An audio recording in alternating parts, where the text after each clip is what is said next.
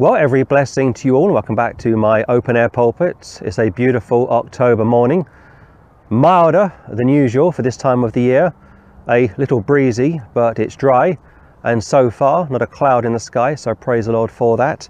It's been 2 months since I was last at the open air pulpit. We've been very busy doing outreach work, updating our Twitter channel.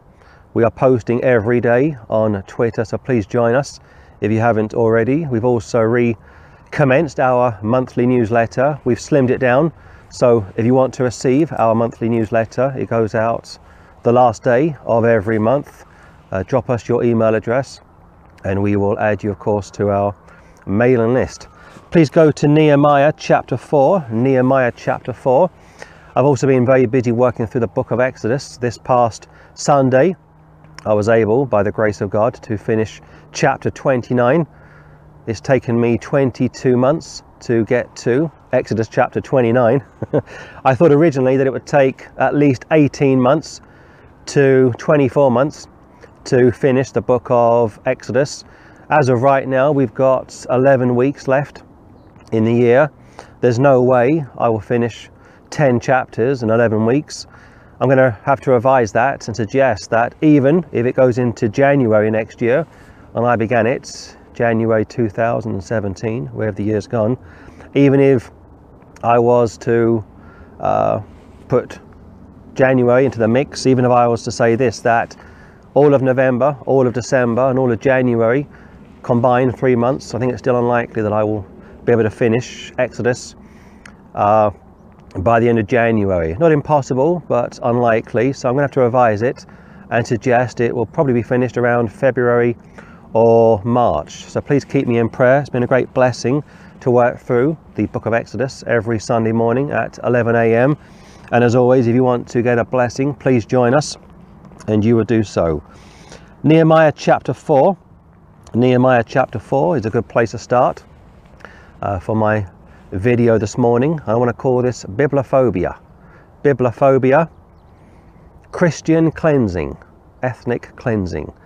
As of right now, in parts of China, they have detention centers which have been activating for maybe 2 or 3 years. For the most, it has gone unnoticed by the world's media. The world love their own, of course. But these detention centers all over China are detaining Muslims. Not all Islamists, although I'm sure many are, but not all. And these Muslims are being detained against their own will, are being forced to accept socialism, communism, atheism, Darwinism. And the state in China is all powerful. Nobody dares question it. And it's somewhat ironic when I think of people in this country who believe they have freedom and think of themselves as very wise, very educated, and they look at parts of China and say to themselves how awful it must be to be forced by the state to believe in A, B and C, X, Y and Z. And yet in this country, if you question the LGBT movement, you are punished. In fact, I watched a documentary a couple of weeks ago, a very interesting documentary about a top surgeon in Harley Street in London, a top consultant, one of their best, I am told, and she had a man visit her from Glasgow, and he arrived at her private practice in London. She's probably on a 7-figure salary. I would imagine she was one of the best students in her class at university. It may have been Oxford or Cambridge, I don't know. And I watched this documentary. I'm always interested in documentaries, have been for a long time. And I saw this guy arrive at her surgery from Glasgow, like I say, and he is transitioning. That's the term they use. He wants to be a woman. And he walked into this woman's practice, sat down, and the body language is always very interesting. And she came in and said, "Hi, it's nice to meet you, such and such." They got talking, and he said this too. He said, "Well, I need your help." He said, "I've got a problem." And she said to him, "What's the problem?" And he said, "Well, the problem is I've got stubble coming through. I had to shave 2 or 3 times a day, and I am transitioning to be a woman." And I watched this doctor's face, a very difficult face to read.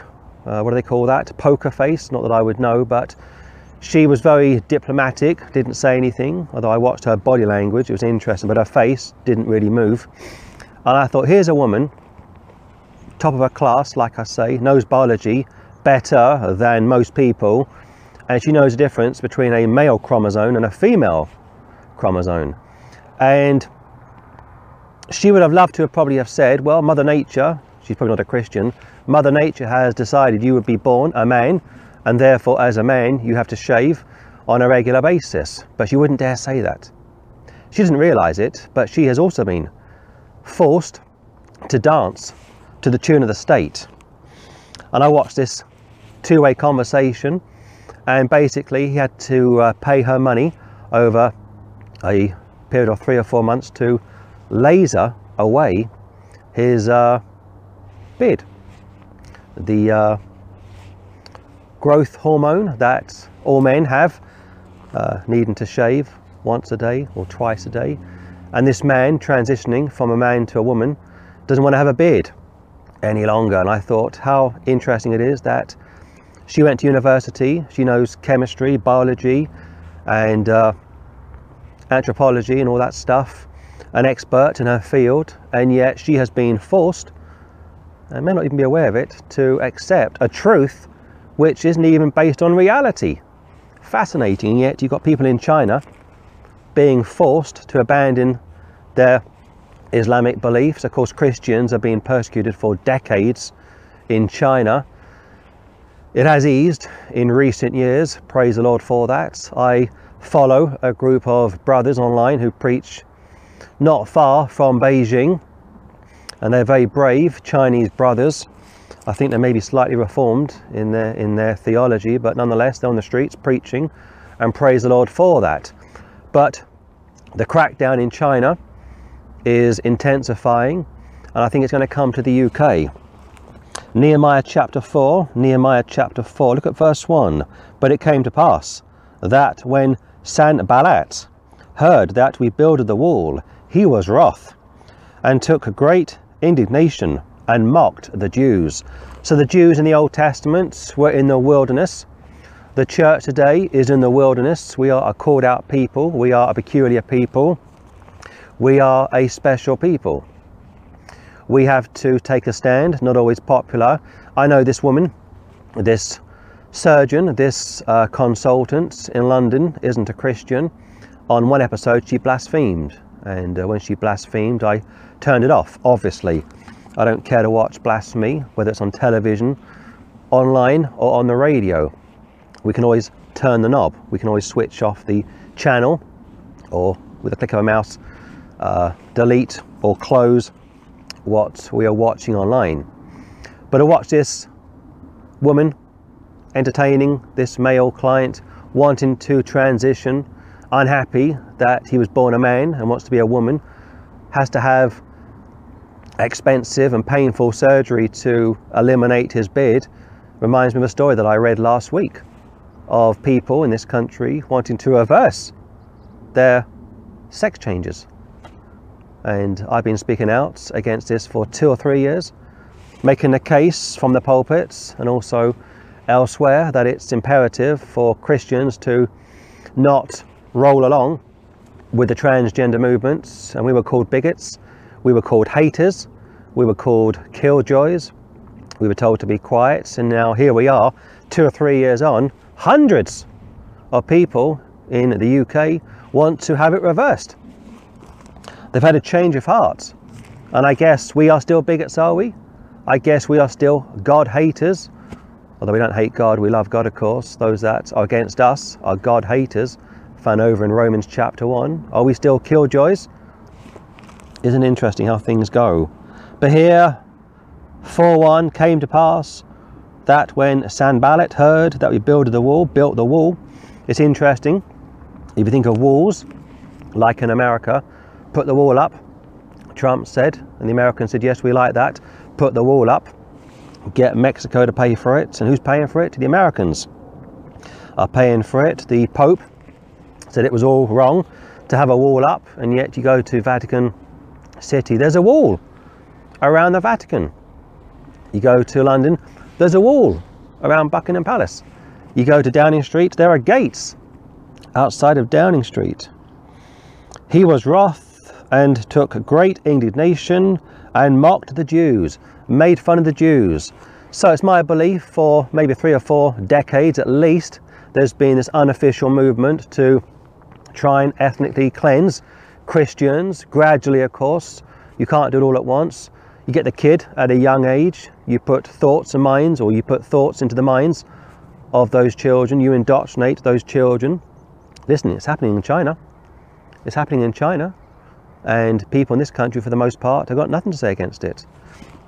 And that London consultant knows the difference between chromosome Y, chromosome X, and yet wouldn't dare say to that male patient, well, you were born a man. This is Mother Nature, you see. This is how society, or this is how Mother Nature expects it to be. We can't change our sexuality, and when people say they want to change their sexuality, everybody seems to bow down. Accept it. And if you are a Christian in this country, and there was a Christian doctor in this country who was fired for questioning this gender realignment, and like I say, here we are a few years on, and people are wanting to reverse their sex changes. It's too late, of course. Once you mutilate yourself, you can't reverse it. Jump down to verse 4. Hear, O our God, for we are despised, and turn their reproach upon their own head, and give them for a prey in the land of captivity. Christians are despised in the UK, and I've said this many times over the years, that the Muslims have a pressure group, women have pressure groups, old people, elderly people have pressure groups, LGBT people have pressure groups. You wouldn't dare question any of those groups, you wouldn't dare. They're given special status, you see. But if a Christian speaks up, it could be a Christian doctor, and says it's wrong that a man should have a sex change, or a woman should have a sex change, or children should be allowed to mutilate themselves. When such a doctor speaks up, or a registrar refuses to marry 2 people of the same sex, they are fired. And the media take great delight in seeing Christians punished, and yet if a Muslim group stand up, like in Birmingham at the moment, and say it's wrong for their children to be taught LGBT friendly classes in their classes, the media tiptoe around it, pick their words very carefully. When advocates for LGBT turn around and say, well, we're not so sure that we want to endorse liberalism, their peers also tiptoe around it. I saw one other thing a while ago. There's a movement in America, an LGBT movement in America are now backing Trump, are no longer automatically backing the Democrats. And as a result of that, they are experiencing some pushback. But it's limited, you see, because people are scared. People are scared to speak up. Hear, O our God, Nehemiah speaking, for we are despised. Christ said, if they hate me, they will hate you.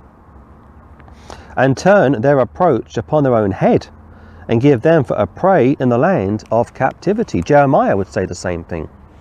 Lord, punish them, in reference to unbelieving, hostile Jews. Lord, deal with them. Don't be gracious to them. Don't pardon their sins. Contrast that to Stephen in the book of Acts. Lord, forgive them. Contrast that to the Lord Jesus Christ's words on the cross. Father, forgive them, for they know not what they do. And cover not their iniquity, verse 5, and let not their sin be blotted out from before thee. For they have provoked thee to anger before the builders. So Nehemiah and Ezra, 2 Jews, sent to put up a wall to give Jerusalem extra security, extra protection. That was the idea of the wall in America. Get the wall up, parts of Texas, California, keep the Mexicans out, all Catholics of course. And the Americans said, yes, we like the idea of that, voted for Trump with the belief that Mexico would pay for the wall. And here we are, 4 years into his presidency, the wall is going up, but the Americans are paying for it. Cover not their iniquity. Contrast that to what Stephen would say, and Jesus. This is one of the differences also between the Old and the New Testament. For the Old Testament, you've got a theocracy. You've got people like Elijah calling fire down from heaven, consuming many people, and yet when the sons of thunder wanted to call fire down from heaven, the Lord Jesus Christ had to rebuke them. And he said he wasn't sent to destroy men's lives, but to save men's lives. And you look at the Inquisition, or the Crusades, but especially the Inquisition, and how cruel and sadistic the papists were, killing people left, right and centre. This past Sunday in Vatican City, John Newman, an apostate British bishop who jumped ship, went over to Rome, became a cardinal, was made a saint. Prince Charles was present, a British government minister was present, people lining up to see a dead man become a saint. Only God can and does make saints. Who ever heard of sinners making sinners saints? It is grotesque. If you go back to 1546, there was a woman called Anne Askew, a British poet, 25 years of age, and she was of the belief, as I am, that the bread of the Lord, bread of Christ, or the communion, the breaking of bread, which we do every Sunday at our ministry, is just that. It's bread. It's bread when you put it on the table. It's bread when you eat it. It's bread when you digest it. And she said this, that I have read that God made man, but that man can make God, I have never read. Close quote. And that's a great statement. That's a tremendous statement. She was tortured to death by a Catholic bishop back in 1546. To this day, there's been no apology for that woman's murder. She will never be made a saint in the eyes of Rome, but of course she's a saint in the eyes of the Lord. Verse 6, so built we the wall. We built the wall to give Jerusalem extra security. Paul says over in Ephesians that Christ has knocked down the middle wall of partition. So built we the wall, and all the wall was joined together unto the half thereof. For the people had a mind to work, do the work of the Lord. Get the gospel out. Raise your voice, be a watchman. Nehemiah was a watchman. Ezra was a watchman. Ezekiel chapter 3, Ezekiel chapter 33, and also Acts chapter 20 speak about being a watchman. One of the hardest things for Christians to do is to open their mouths and speak the truth. And when they do open their mouths and speak the truth, whether they are doctors or registrars or professional people, they are persecuted. There's a form of ethnic cleansing going on in this country. I'm convinced of it. Not officially, like I say, even the government have to be careful how this plan of theirs goes about, so they have to be discreet. It's bibliophobia. Now, if you criticize Islam, you are called Islamic or Islamophobia, Islamphobia. You are accused of having a phobia. If you criticize Europe, if you are pro-Britain, for example, you are called a xenophobe. Xenophobe, Islamphobe, Islamophobe, Islamophobia, xenophobe, xenophobia, all these terms made up for the most part by unsaved people. Of course, phobia means an irrational fear. Is it irrational to have a fear of a European superstate? Is that irrational? Is it irrational to have a fear of Islam growing? Sharia law growing? Is that irrational? Is it irrational for heterosexuals to be concerned that homosexuals are wanting more and more access to children, to indoctrinate them? Is that irrational? People had a mind to work. The body of Christ should have a mind to work. If you are saved, you should be working for the Lord. Be a doer of the word. Be a doer of the Lord. Why do you call me Lord, Lord, and do not the things that I say? If you are saved, speak up. Will you pay for it? Yes, you probably will. In China, like I say, Christians are being detained and have been detained since pretty much 1949, when the communists arrived. It's got better, like I say, in recent years, but now they are turning their attention to the Muslims. Not all Islamists, incidentally. And just for the record, I have no problem with people wanting to believe what they want to believe, whether it's Islamic, Catholicism, Judaism. I have no problem with that. But when those groups blaspheme the Lord Jesus Christ, attack what I hold to be sacred, I have a right to respond. But look at verse 7. But it came to pass that when Sanballat and Tobiah and the Arabians and the Ammonites and the Ashdodites heard that the walls of Jerusalem were made up and that the breaches began to be stopped, then they were very wroth and conspired, all of them, together to come and to fight against Jerusalem and to hinder it. Let's all team up. Let's come together. Let's put pressure against Christians to cease from preaching the gospel. Over a period of time, groups have amalgamated. It's always easier if you come together and work as a team than if you just stand alone and try and pick off enemies of the Lord. But you've got Arabians here, verse 7. Muhammad's descendants. Arabians, angry, they conspire together. Verse 8. On top of that, to fight against Jerusalem. Jerusalem is the eternal state, incidentally, not Rome. And to hinder it.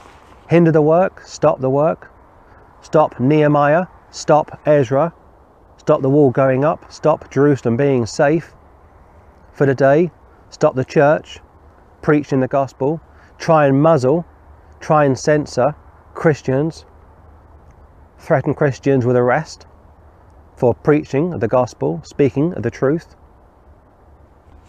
Not much has changed, has it? Verse 9, nevertheless, we made our prayer unto our God, and set a watch against them day and night because of them. So Nehemiah and Ezra come together, protect one another, protect their friends, their people, to stop the Gentiles thwarting the work of the wall. Christians should be coming together, born again Christians, King James, of course, once saved, always saved, premillennial, pre-tribulational, non-lordship salvation, non-Calvinist especially.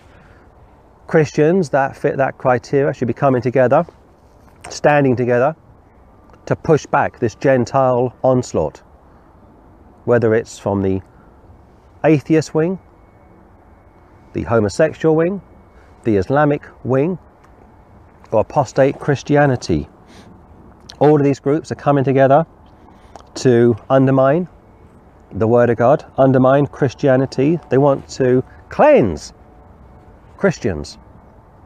They are bibliophobes, and they really are. They have an irrational fear of the Bible, of Christians, and yet they have the state on their side, like in China. The state in China is very powerful. There's no democracy in China. They can detain 100,000, 200,000, 300,000, 400,000. It'll come to the UK one day. Nevertheless, we made our prayer unto our God, and set a watch against them day and night because of them. So those verses from Nehemiah chapter 4, I think, go some way to make the point, explain my concern, because what takes place in the Old Testament will take place in the New Testament. What the Jews experienced back in biblical times, Christians are experiencing today. If we are friends with the world, something is wrong. If we stand for the Lord, if we preach the gospel, we will experience pushback, persecution, and perhaps detention, arrests. We'll be forced to dance to the tune of the state. Look at verse 23. So neither I, nor my brethren, nor my servants, nor the men of the guard which followed me, none of us put off our clothes, saving that everyone put them off for washing. In other words, they would work day and night to build the wall. We must work day and night while it is still light to get the gospel out. Ignore the state, ignore the devil, ignore self, our old natures. People are perishing. It's important that for those of us which are saved, we keep on going. It could be through tracts. It could be through videos such as this. It could be through Twitter or Facebook or Instagram. It could be going door to door, preaching the gospel, sharing the gospel. Nehemiah and co worked so closely together that they didn't even sleep. It was imperative to get the wall up, a physical wall. Today it's a spiritual wall. Like I say, the Lord Jesus Christ has knocked down the middle wall of partition. He's drawn all men unto him.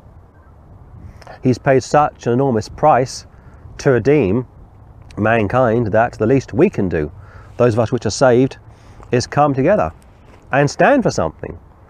Go back to what took place in Rome a few days ago. John Newman, an apostate bishop, was part of the Oxford movement, was friends with Westcott and Hort, did the damage, basically destroyed people's faith in the King James Bible, went over to Rome, and now he's a saint. They can pray to him.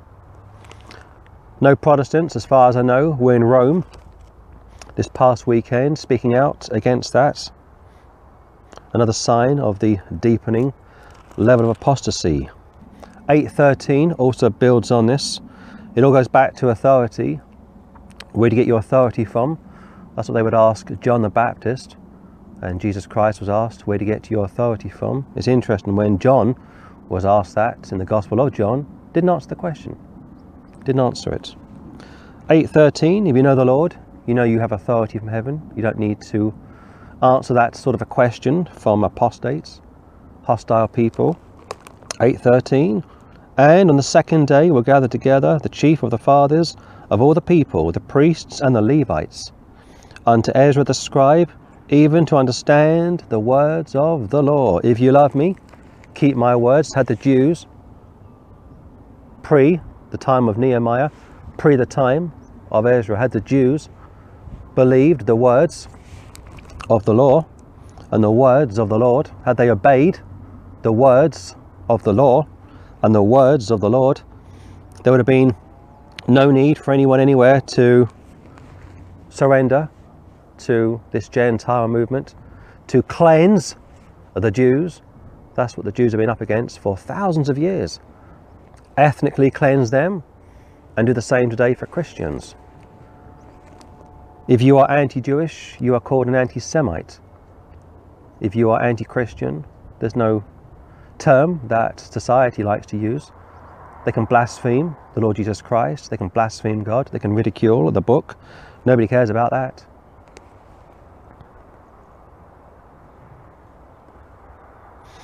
Nine 2, and the seed of Israel separated themselves from all the strangers, and stood and confessed their sins and iniquity of their fathers. That's what Matthew 3 was all about. The Jews came to see John the Baptist, confessed their sins. Also found over in Luke chapter 4 from memory. What must we do? Do this, he would say, do that. Don't punish people, or don't expect too much from people. Public confession. Now today you couldn't imagine that taking place, could you? Could you imagine Protestants, leaders, confessing, for example, their sins of treachery, holding hands with Rome, holding hands with Darwinists, atheists, LGBT? Maybe 5 or 6 years ago, the Bishop of Manchester publicly apologized to the homosexual community for his church's attitude towards them. He wouldn't dare apologize to Protestants for his church's treachery, yoking up with Rome. Just 2 weeks ago, the High Commissioner in New Zealand went to honour Captain Cook, and it's been, I think, what, 250 years or thereabouts since he arrived in New Zealand. She was in tears, apologising for the behaviour of Captain Cook. Indigenous people were murdered, apparently. Weeping over that. Doesn't weep over Britain's murder of what, 6.5 million babies since 1969? Aren't people strange? And the seed of Israel separated themselves from all strangers. Christians, separate yourselves from non-Christians. 2 Corinthians chapter 6 tells you to do that. And stood and confessed their sins. James says you are to confess your faults one to another. 1 John says you are to confess your sins to the Lord. And the iniquity of their fathers, like marrying out of their communities, watering down Judaism, today watering down Christianity, Christian leaders, so-called, ashamed to be Christian, so quick and keen to elevate other people, promote minority groups at the cost of their own groups. 9:3, and they stood up in their place and read in the book of the law of the Lord their God. One fourth part of the day, and another fourth part they confessed and worshipped the Lord their God. Public reading of the Word of God, like from the open air pulpit. It took all day to read it. And as they are reading publicly, which you can't imagine today, can you? They are worshipping the Lord their God.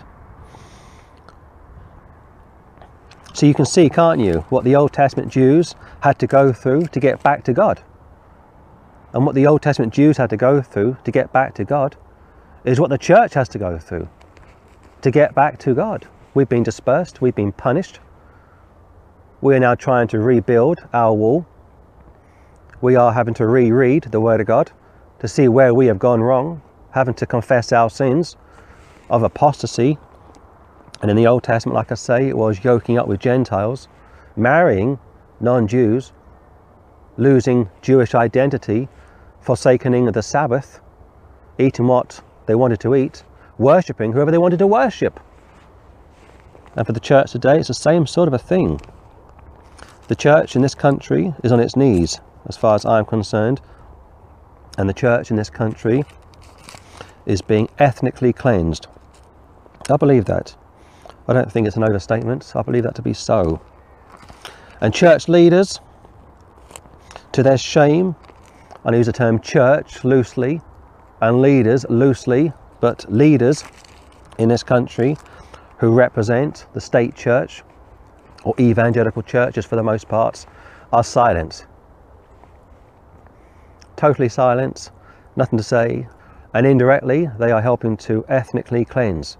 Christians, they are helping to promote bibliophobia, push Christians down, silence Christians, but we will be victorious one day. The Lord Jesus Christ would say, "Be of good cheer, I have overcome the world."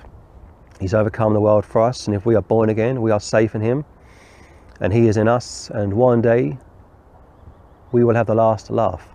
But for now, it's going to get rough, it's going to get bumpy, and if you are born again and living in Britain, keep on going.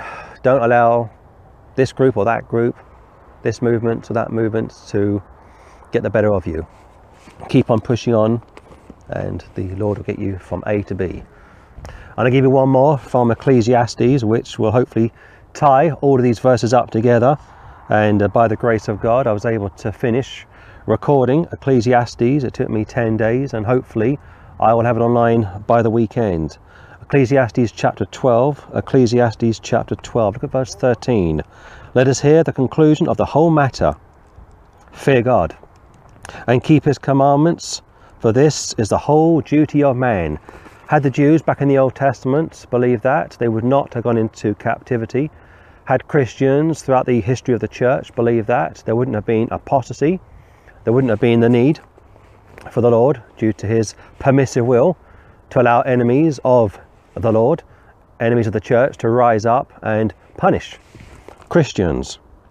Fear God, keep his commandments, for this is the whole duty of man. Verse 14, for God shall bring every work into judgment, with every secret thing, whether it be good or whether it be evil. So like I say, had Nehemiah and Ezra's generation stayed faithful, there wouldn't have been a need to go into captivity. Nebuchadnezzar and co wouldn't have been able to get their hands on the Jews. Had Christians pre and post the current apostasy stayed faithful to the Lord, there wouldn't have been a need for apostate Bibles to be allowed to surface, confuse people, and the body of Christ would have been victorious. That's one of the reasons why the Jews to this day are still subservient to the Gentiles, because of their sin. They're not worshipping Jehovah like they should do, and Christians are not worshipping Christ like they should do. And as a result, these groups, which I've mentioned over the past 30 minutes or so, are able to continue to grow, rise up and suppress Christians, keep Christians down, suffocate Christians, and as a result of that, you get the governments that you deserve. One final time. Let us hear, let us hear, let us hear, let us hear the conclusion of the whole matter. Fear God, believe in God, appropriate the atonement, and keep his commandments. If you love me, keep my commandments, not to get saved, but because you are saved. For this is the whole duty of man. Mankind, saved of course. If you're unsaved, you don't know the Lord, but if you are saved, you know him. For God, triune God, shall bring every work into judgments. For the saved, judgment seats. For the unsaved, great white throne judgment. With every secret thing, whether it be good, judgment seat for the saved, or whether it be evil, for the lost at the great white throne judgment. So don't lose hope, keep on going, endure the battle, be a good soldier of the Lord Jesus Christ, and yes, things will get worse before they get better, and as they continue to deteriorate, keep looking up. For the scripture says, our redemption draweth nigh. Although that verse is in reference to tribulation saints, we can use it for church age saints as well. And on that statement, I will sign out and wish you every blessing, peace and joy in the wonderful name of our God and Saviour, the Lord Jesus Christ. Amen and amen.